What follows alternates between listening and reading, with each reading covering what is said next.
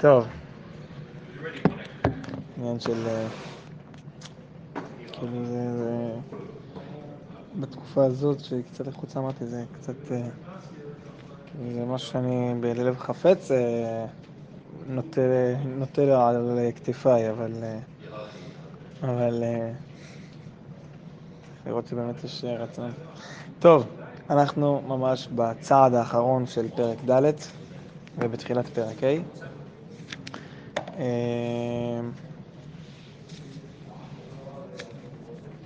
אוקיי. כשלומדים בקדושה ורוממות נשמה, מצטיירת התרחבותה של כל התורה כולה, איך שהיא יוצאת ממקור קדושתה, מקדושת כנסת ישראל, וכל ההלכות הפרטיות מסתעפות בתור ענפים של אור חיים ממקור חיי האומה כולה. האם יש פה חידוש, משהו חדשני שלא ראינו עד עכשיו בשום מקום? אני לא בטוח. אפשר למצוא משהו אולי בנוגע לקישור לכנסת ישראל וכל זה, אבל נראה לי שגם בפרק הזה וגם בפרק הבא, וזה כבר חצי הקדמה, מתברר שהרב קוק 3 פרקים, וזה בלי לדבר על לימוד ומעשה. 3 פרקים הוא מתעסק עם הקשר או הפער, לחלופין, בין האורות שבתורה לבין הכלים שבתורה. בין האידיאלים לבין המעשים, או הלימוד המעשי, התורה המעשית, בין הכללים לבין הפרטים. 3 פרקים, ג' ד' ה', הוא מתעסק רק עם זה. כלי התורה ופרטותיה, כל התורה כולה, אותיות התורה, עם זה.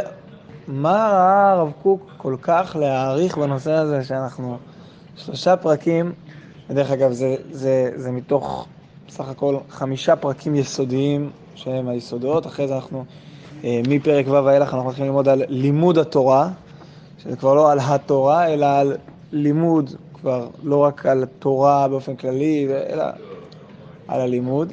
מה כזה, אני חושב שבסוף ההבנה של הקשר בין הפרטים לכללים היא יושבת קודם כל ביסודות של מה זה סודות התורה. כדי להבין מה זה סודות התורה אתה צריך להבין הבנה ראשונית מה זה הצטמצמות של אור בכלי, מה זה רעיונות מופשטים שמקבלים צורה, כי בסוף זה הסוד של העולם, זה המפליא לעשות, זה הפלא של העולם. אבל מעבר לזה, כשאנחנו באים ללמוד תורה, אם אנחנו ננתק בין התורה לנותן התורה, על זה נשען הכל.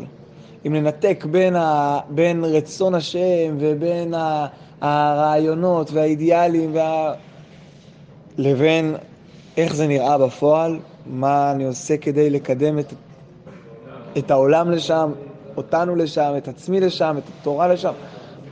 בלי זה פשוט לא עובד.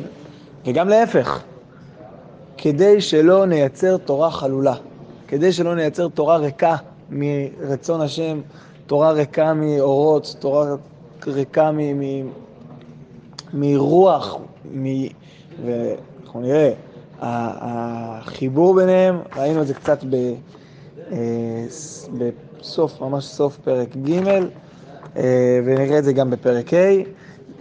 זה המקור של החיבה של התורה, של השמחה בתורה, של הרגש של התורה, הוא כי אנחנו מבינים שזה לא ספר של אותיות, אלא זה אותיות שנושאות איתם קשר עם ריבונו של עולם.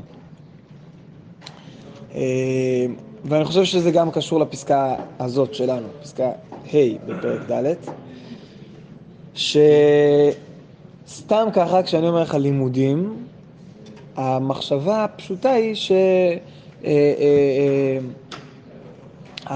מנת המשכל שלי היא זו שתכריע על איכותם של הלימודים, או על תפיסה, ההבנה תהיה על פי כמה אני למדתי, כמה אני חכם, כמה אני הצלחתי לקלוט. אומר הרב קוק, בתורה זה עובד אחרת. וזו גם נגזרת מעשית של מה שראינו עד עכשיו. כשלומדים בקדושה ורוממות נשמה. כלומר, לא משנה המקום השכלי, כמו שמשנה המקום הנפשי, העמדה הנפשית שממנה אני יוצא לתורה. האם אני לומד מתוך קדושה, מתוך רצון להתחבר עם ריבונו של עולם, מתוך רוממות נשמה, לא רק רוממות שכל, לא רק שיש לי מנת משכל גבוהה. זה אולי עוזר, זה תמיד נחמד יותר, אבל זה לא הסיפור פה. מצטיירת התרחבותה של התורה כולה, איך שהיא יוצאת ממקור קדושתה, ממקור כנסת ישראל, וכל ההלכות הפרטיות מסתעפות בתוך ענפים של אור חיים ממקור חיי האומה כולה. יש פה הבנה שהתורה היא קשורה בעם ישראל, קשורה בכנסת ישראל. עם שקיבל תורה זה לא פרט שקיבל תורה, זה כנסת ישראל קיבלה תורה. ממילא התורה חיה בזכות עם ישראל, בזכות החיים של עם ישראל. עם ישראל חי בזכות התורה, יש פה קשר ביניהם, וממילא מי שתופס את זה שהתורה היא לא רק ספר, אלא שזה תוכן אלוקי, רצונות השם שמצריכים עמדה נפשית של קדושה, עמדה נפשית של רוממות נשמה, רק הוא יוכל לקלוט את זה.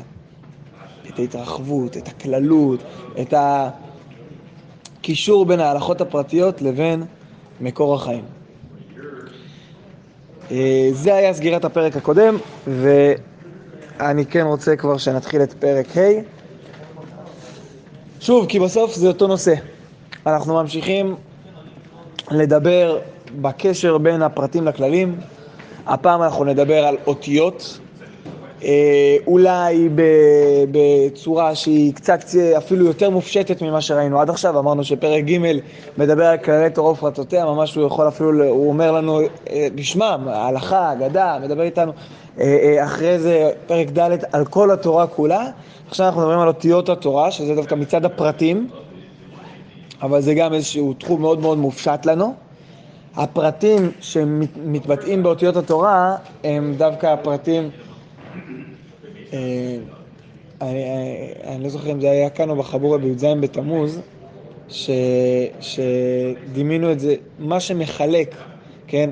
התורה, הרב קוק יש לו ביטוי כזה, שהתורה כולה זה בעצם הגביל, ומה שמחלק את החילוקים בתורה זה האותיות. האותיות הם בעצם הפרטים, כן, עוד נקודה שחורה ועוד נקודה שחורה, שדרך הפרטים האלה מוגדר לנו מה בעצם הכלל התורה אומרת. שחורה אלה של לבנה? וזה הנקודה של שחורה אלה של לבנה. זה היה פה? יכול להיות, אוקיי, יכול להיות. כי בחבורה בי"ז בתמוז אנחנו דיברנו על אותיות פורחות באוויר, שמופיע גם בשבירת הלוחות וגם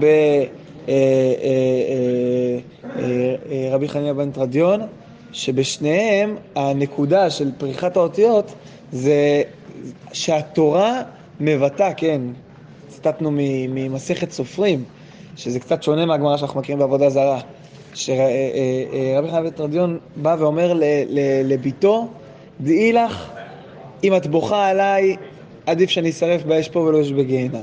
אם את בוכה על התורה, תתפסי שהתורה היא לא רק מה שאנחנו רואים מול העיניים. התורה היא הרבה יותר פנימית. וממילא כשהתורה פה את האותיות פורחות באוויר, את הגבילים נשרפים, זה כי התורה היא הרבה יותר עמוקה וגבוהה, והאותיות מכילים פה אורות עליונים, והאורות האלה לא בטלים. גם כשאנו יוצאים ומעתיקים את מקומנו לגלות. כמו שכנסת ישראל לעולם לא יכולה להתבטל, כך גם התורה לא יכולה להתבטל. זה היה שם, סגור סוגריים. פה אנחנו הולכים לדבר על אותיות התורה בתור באמת החלק הנתפס הכי קטן של התורה, שסתם ככה לא בטוח שיש לו חשיבות עצמית. האות לא אומרת לנו כלום. האות היא חלק ממילה שאומרת לנו משהו קטן, וחלק ממשפט שאומר לנו משהו גדול, וחלק ממכלול שלם שאומר לנו בעצם את הכל. אבל בתורה מתברר שאם לא הייתה כתובה אות אחת, ספר פסול. הספר פסול. אין שום משמעות למכלול כשיש חוסר אחד קטן, כן? נמצא, אם זה בהקשר של כנסת ישראל, נמצא כלב מבטל שכינה מישראל, כן? הגמרא בבבא קמא, או בשינוי קטן ביבמות, נכון?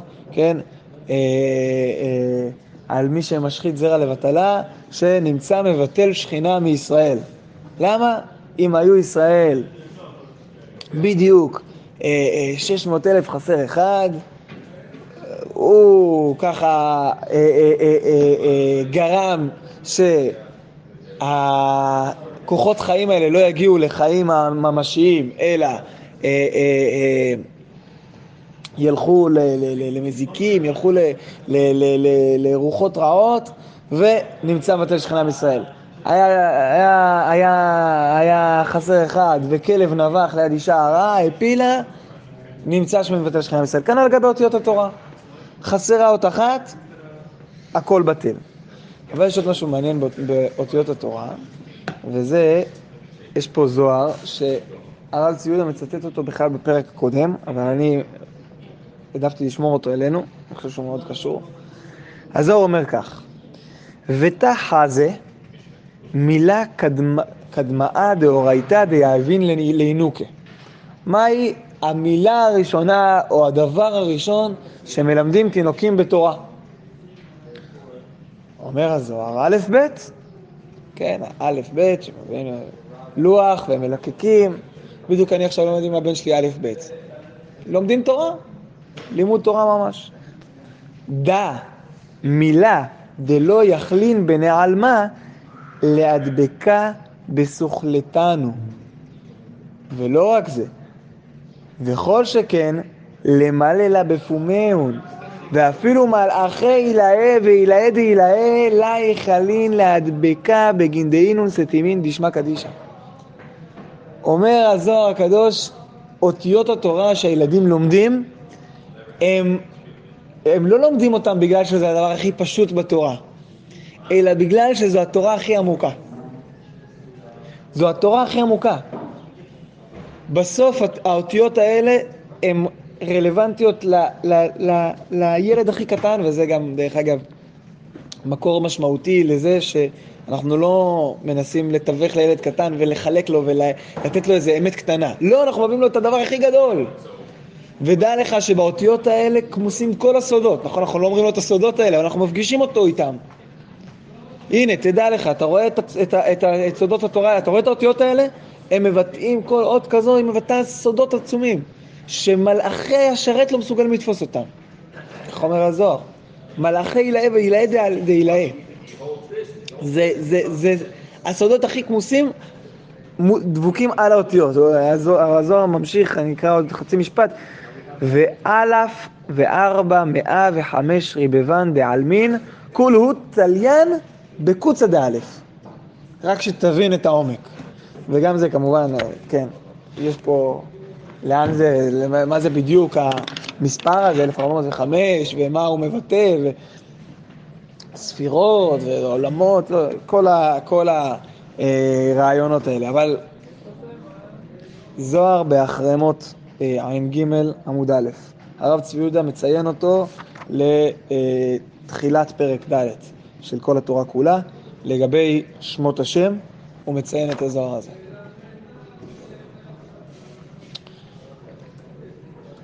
אוקיי, אז נתחיל לפחות פסקה א'. כשהנשמה מתקשרת באורה העליון של תורה, נעשים כל הפרטים הקטנים חביבים חיבת נשמה, וחשק התורה מתפשט על כל אות ואות מדקדוקי תורה ודקדוקי סופרים וכל הרחבותיהם והסתעפויותיהם. מי לומד דקדוקי תורה ודקדוקי סופרים? אתם למדתם מצפה, נכון? נו. מי לומד דקדוקי תורה ודקדוקי סופרים? לא הניח. רבי יוחנן בן זכאי. כתוב בגמרא במסכת סוכה, כן? שלא הניח הלכה והגדה מעשה בראשית ומעשה מרכבה, דקדוקי סופרים, דקדוקי תורה ודקדוקי סופרים. בעצם אולי אפשר להסביר פה בפסקה, דווקא בגלל שרבי יוחנן בן זכאי נגע במעשה בראשית ומעשה מרכבה, דווקא בגלל שהוא נגע בתחומי העומק של סודי הסודות, הוא הצליח. הוא הבין את ערכם של כל אותיות, אפילו דקדוקי תורה ודקדוקי סופרים. כלומר, כדי להבין את דקדוקי תורה ודקדוקי סופרים, את הערך שיש באותיות האלו, צריך להגיע מתוך מעשה בראשית ומעשה מרכבה. אולי מתחילים משם, אבל גם חוזרים לשם. כשהנשמה מתקשרת באורה העליון של תורה, נעשים כל הפרטים הקטנים חביבים חיבת נשמה. קשה לנו לקלוט את זה. כשאנחנו אוהבים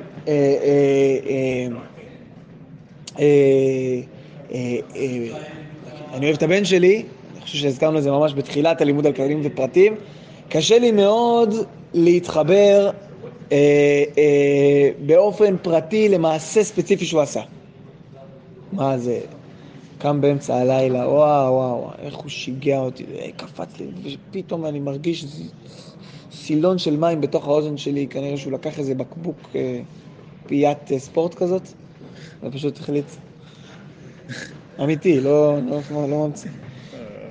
ב3:30, זה לא שיכול לנצל את זה, תודה, הערת אותי לתפילה. אוקיי, אז אני לא אוהב את זה. לא מחבב את זה גם, בסדר? אבל כשאני מבין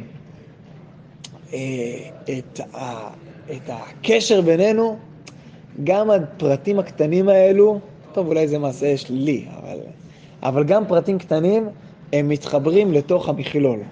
הם הופכים להיות חלק מחיבת הנשמה. או אפשר להגיד, אני לא באותה רמה אוהב אותו ואוהב את היד שלו. זה לא הנקודה פה. אוקיי. כל הפרטים הקטנים, פתאום מובן לי איך הם נושאים מכלול שלם של נשמה. וממילא החיבור הוא פה לנשמה, וממילא גם לכל הפרטים. כאן על גבי התורה. דווקא החיבור לנשמה, למעשה בראשית ומעשה מרכבה, הוא פותח לי את העיניים לחיבור עם הפרטים. עכשיו, אני חושב שיש פה משהו שצריך לקחת, משהו חשוב שצריך לקחת. היה לי אישית הרבה שנים שהרגשתי את הדיסוננס הזה והמלחמה הזאת גם בתוך בית המדרש, כן? היה פעם מישהו שצייר בבית מדרש למעלה, שצייר את זה בשפה כזו שירית, פיוטית, ואמר שיש שני סוגים של אנשים בישיבה. יש את אנשי החלום ואת אנשי הספרייה. למה? כי במקדימה של הבית מדרש היה ארון קודש, ואז מצד אחד היה חלון גדול על כל הצד, ומהצד השני הייתה ספרייה. והוא אמר, אפשר ממש לראות שינוי באופי בין האנשים שיושבים מול החלון, עם איזשהו רוחב נפשי ועולם אמוני עשיר, ואנשי הספרייה שיושבים מול הספרים, הם לא רואים את המדבר, את האופק, את הפיוטיות, את הנשמה המתרחבת. טוב, אז אחרי, אני חושב שזה, מצידי לפחות, היה מאוד בוסרי הדיסוננס הזה, למרות שאנחנו ניגע בו בפרק ג', בפסקה ג', סליחה. פסקה ג' תעסוק, כן, פסקה ג' תעסוק בדיסוננס הזה,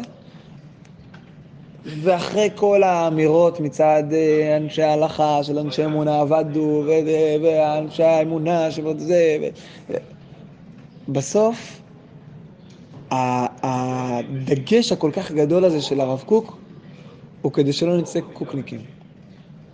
הדגש של הרב קוק לקחת את האידיאלים האלה, ולחבר אותם לפרטים, לחבר אותם לתוך ההלכה, לתוך העולם העיון והעמוק. דווקא מי שעוסק יש לו נטייה כזו למעשה בראשית מעשה מרכבה. דווקא הוא צריך דקדוקי תורה ודקדוקי סופרים. ומי שיש לו דקדוקי תורה ודקדוקי סופרים בצורה ברורה ובהירה, וזה מה שהוא איש, כן, הלכה ופרטי תורה, דווקא הוא צריך להעשיר, להרטיב, לתת עומק עם מעשה בראשית ומעשה מרכבה לכל הפרטים האלה. אבל אני חושב שזה בהחלט הדגש. טוב, נעצור פה כדי שזה גם יסתדר לנו עם עכשיו ב' ג' נעשה ביחד וד' נעשה לחוד, כי זה באמת פסקאות שכבר קשה מאוד לחדש בהם האמת. 3 פרקים, אבל אולי מה שמתחדש לנו זה כמה האריכות שבדבר, כמה ראוי להעריך בדבר ולהבין חיבור הרצון למעשה, חיבור האידיאלים לכלים, לפרטים, להלכות, לדקדוקים, כמה כל אות בתורה נושאת בתוכה תוכן אלוקי אינסופי. אז נסתפק בחידוש הזה ונעצור כאן. חזקים וברוכים.